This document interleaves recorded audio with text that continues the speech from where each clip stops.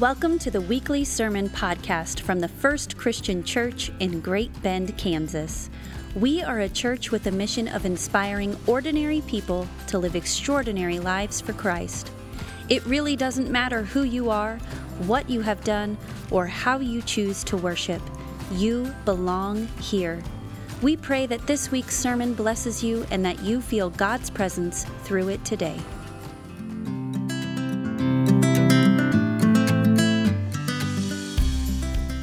So today we are in week 3 of our sermon series called Overwhelm, where what we're doing is examining a couple of overwhelming places in our lives to see what it is that God has to teach us about facing and then overcoming when life gets to be too much. So to get into our topic this morning, I want to start by telling you about a crazy busy week I had to see if you might just be able to relate to this. So starting off on Friday, which is supposed to be a day off for me, I had to do a funeral in Hays. And what you guys need to know about doing funerals is that if you want to do it well, you not only have to meet with the family early on in the week, but you got to spend anywhere from 5 to 7 hours getting everything ready, which in turn is stacked on top of an already full schedule. Then on Saturday, because my kids really wanted to go, we made a little trip to the Little Apple to not only enjoy some tailgating, but also to attend the K-State Kitty Cat game. That's right, you heard me call them the Kitty Cats. You call my team the Gooners, so you're the Kitty Cats. But I do have to give the Kitty Cats prop. They beat the Kansas Chicken Hawks. Is that what you guys are called? So I got to give some props on that deal there. So the game starts at 6, right? And the reason why I mentioned that fun little fact is, for those of you who are not aware, I have to work on Sunday morning. And when a game starts at 6, it doesn't get over until 9:30. And then not only do you have to take the 2-hour ride back home, right? But you're leaving the stadium with 65,000 of your closest friends. So it takes a little bit. So needless to say, it caused me to get home well after my bedtime. On Sunday, I pop out of bed around 6 a.m., proceed to the church where you people require me to preach 4 Sundays on Sunday morning. After church, it's lunch with the family. Then there's a mandatory afternoon nap, followed by folding all the laundry. That's right, you guys can call me Mr. Mom when it comes to the laundry. And then to end the day, my wife and I went to dinner with some congregation members to help them celebrate an incredible moment in their life, which we love doing, but got us home around 9:30. Monday morning, I pop out of bed around 7 a.m., yell at my girls to get ready, get myself ready, and we're out the door by 7:30ish. Drop them off at school and then head straight to work. And you guys know about this work thing, right? Everybody know what work is? The place you go to do what it is that you do to serve God and provide for your family, which of course is fantastic and wonderful, but it also comes with a whole lot of stress and takes a whole lot of time. Well, for me, in a nutshell, what that looks like is a morning filled with writing sermons, then followed by everything else that needs to get done, right? Putting out any fires that come up, if someone happens to be in the hospital, making those trips, whatever that may be. But on this particular Monday, because I strive to be a good father, I leave work about 2 o'clock to make it to a 7th grade basketball game in Garden City. How many of you have driven that lovely drive to Garden City? Oh, it's fantastic, right? So watch the game. We get something to eat afterwards, drive the very scenic 2-hour drive back to Great Bend. And after we get home, I sit in my chair and get to watch TV for about 30 minutes until 8:15. Because at 8:15, it's time to read with my daughter, Cora, because that's how she goes to bed. After story time, then it's study time, and that every weeknight I usually take at least an hour to do some research regarding the sermon series that I'm working on at this point. And then at 10 p.m., I finally get to my favorite place in all the world, my bed. Can I get an amen? Right? Tuesday starts off with a day of work. Then after work, I force myself to go to the gym to get in a quick workout, which I do to stay healthy and to keep from punching people in the face. But that's my problem. Then it's on to another teaching engagement that evening that gets me home around 9:30ish. On Wednesday, there's more work, followed by Wednesday night dinners. Then I teach a class from 6:15 to 7:15. Then starting at 8 is a board meeting, which again gets me home about 9:30.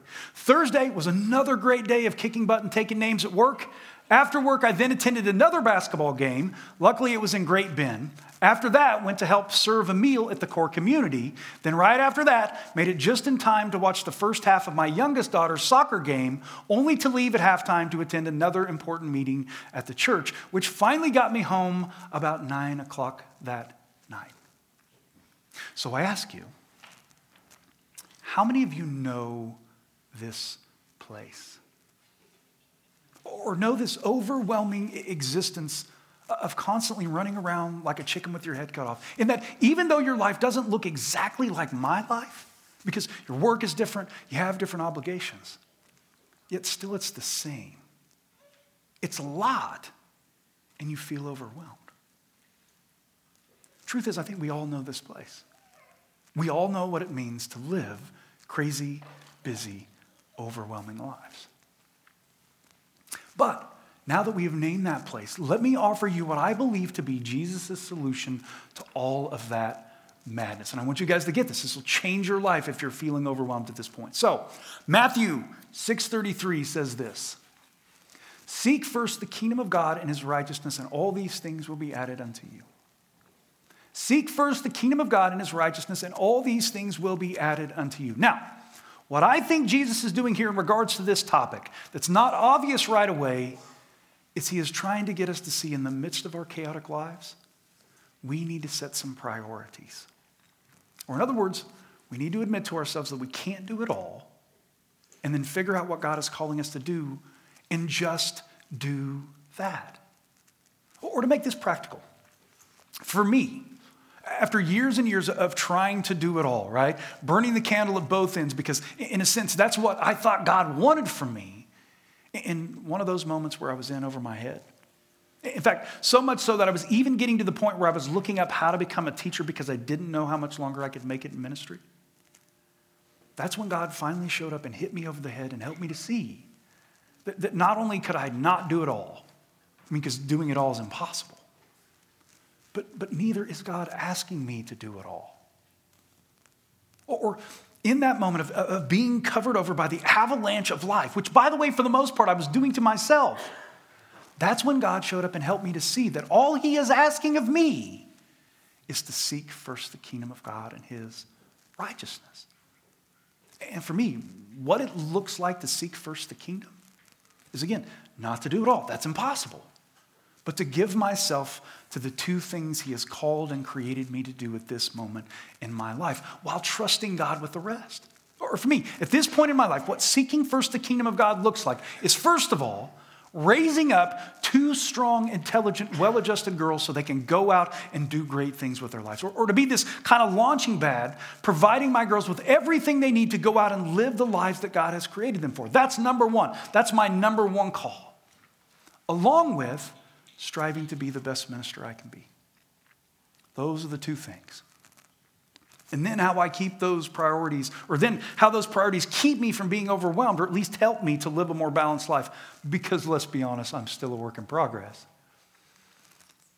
Is that when someone asks me to do something, or when an opportunity arises, no matter how good it may seem or how much I may want to do it, if it doesn't fit into what God has called me to do and be at this point in my life, then I say no.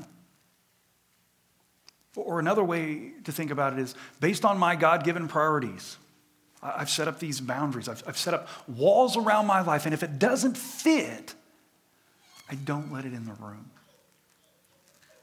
Or to take this even further, if you want me to get really honest with you guys, in those moments where I am trying to do it all, or to be all things to all people, which is what ministers are really good at doing, that's when I have to take a moment and admit to myself that I'm not God.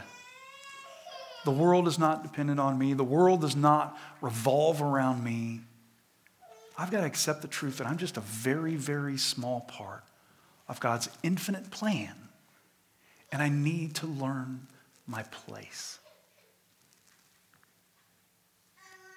And what I think all of that means for all of you is that if you really do want to step out of the rat race of life, if you really want to get out from underneath this feeling of overwhelmness that has taken over, then what you need to do is you too need to seek first the kingdom. And what that's going to look like for you is based on who God has created you to be. You need to figure out 2 to 3 things that you're supposed to be doing. And it could be your work, your kids, your family, some kind of dream that God has put in your heart, whatever it is at this point in your life, and give yourself completely and totally to doing that by letting everything else go. That's the hardest part, while letting everything else go. If it doesn't fit, don't let it in. And here's the thing. When you do that, what I think you're going to discover is not only will you feel more balanced and less overwhelmed on a day-to-day basis, maybe even experiencing some joy, but I also think you will discover that in doing this, it will make you better at being human. Or even more than that, it'll help you become more efficient for the kingdom of God. And all because instead of living a life that is spread out doing a whole bunch of things with very little energy and focus, because let's be honest, that's what an overwhelmed life looks like. It's just spread out doing all sorts of things. You will be able to completely and totally give yourself to the specific things that God has called and created you to do. And then because of that focus, you will have the ability to make a real difference where you live. Or to give you a visual of this, I want you to think back to when you were a kid and you used to use a magnifying glass to concentrate the heat of the sun on those poor ants or starting fires. Is that anybody else do that, or is that just me? That's what you're doing with your energy in your life as you give yourself to seeking first the kingdom of God. That's what God is asking of you. And then to understand how all of this fits into God's big picture for the world. Remember, the way God designed his church to work is like a body with many parts. And that God didn't create any of us to do it all, to keep up with it all. No, the way God designed his church to function is he made all of us different. He gifted us with different passions and different skills, like different parts of a body. So that as we do what we have been called and created to do, combined with everybody else doing the exact same thing, think Voltron here for those of you who are nerds, we become one body with different parts, all working together for the same goal.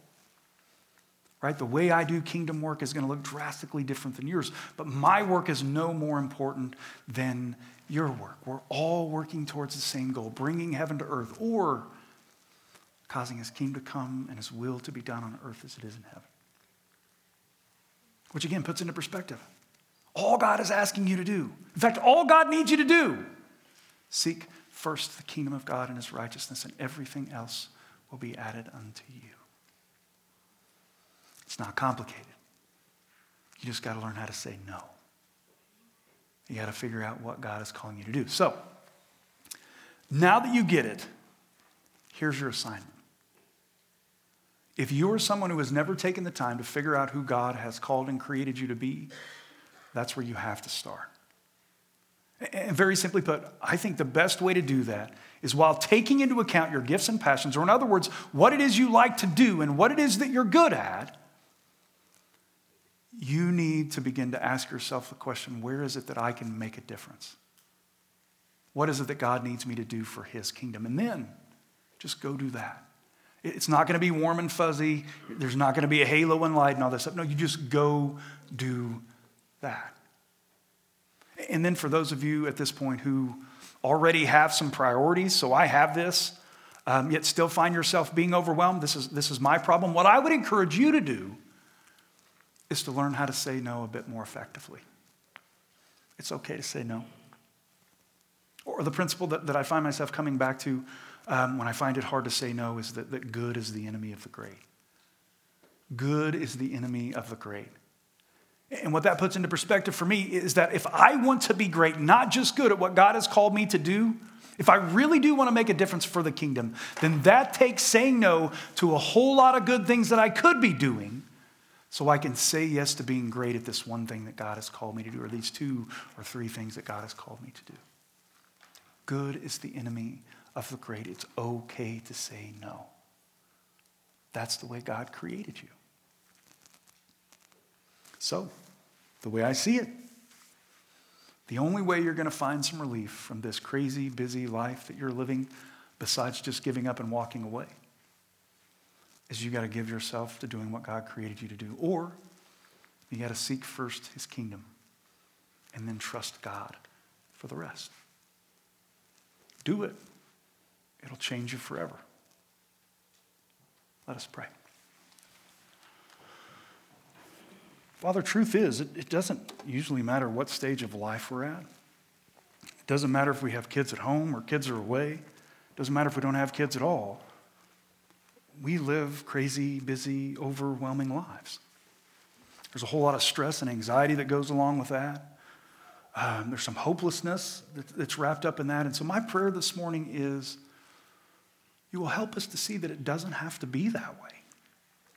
We don't have to be the kind of people that are running around with like chickens with their head cut off. We don't have to be the kind of people who are so spread thin that we can't really do anything well. And ultimately, because all you're asking us to do is to seek first your kingdom, to do what it is you have called and created us to do, and then to trust you with the rest. So help us, O Lord, not just to know that today, but to go out and live it so we truly can live less overwhelmed, more fruitful, more enjoyable lives. It's in your name we pray. Amen. Thanks for listening to this week's sermon, and we hope you are able to join us next week.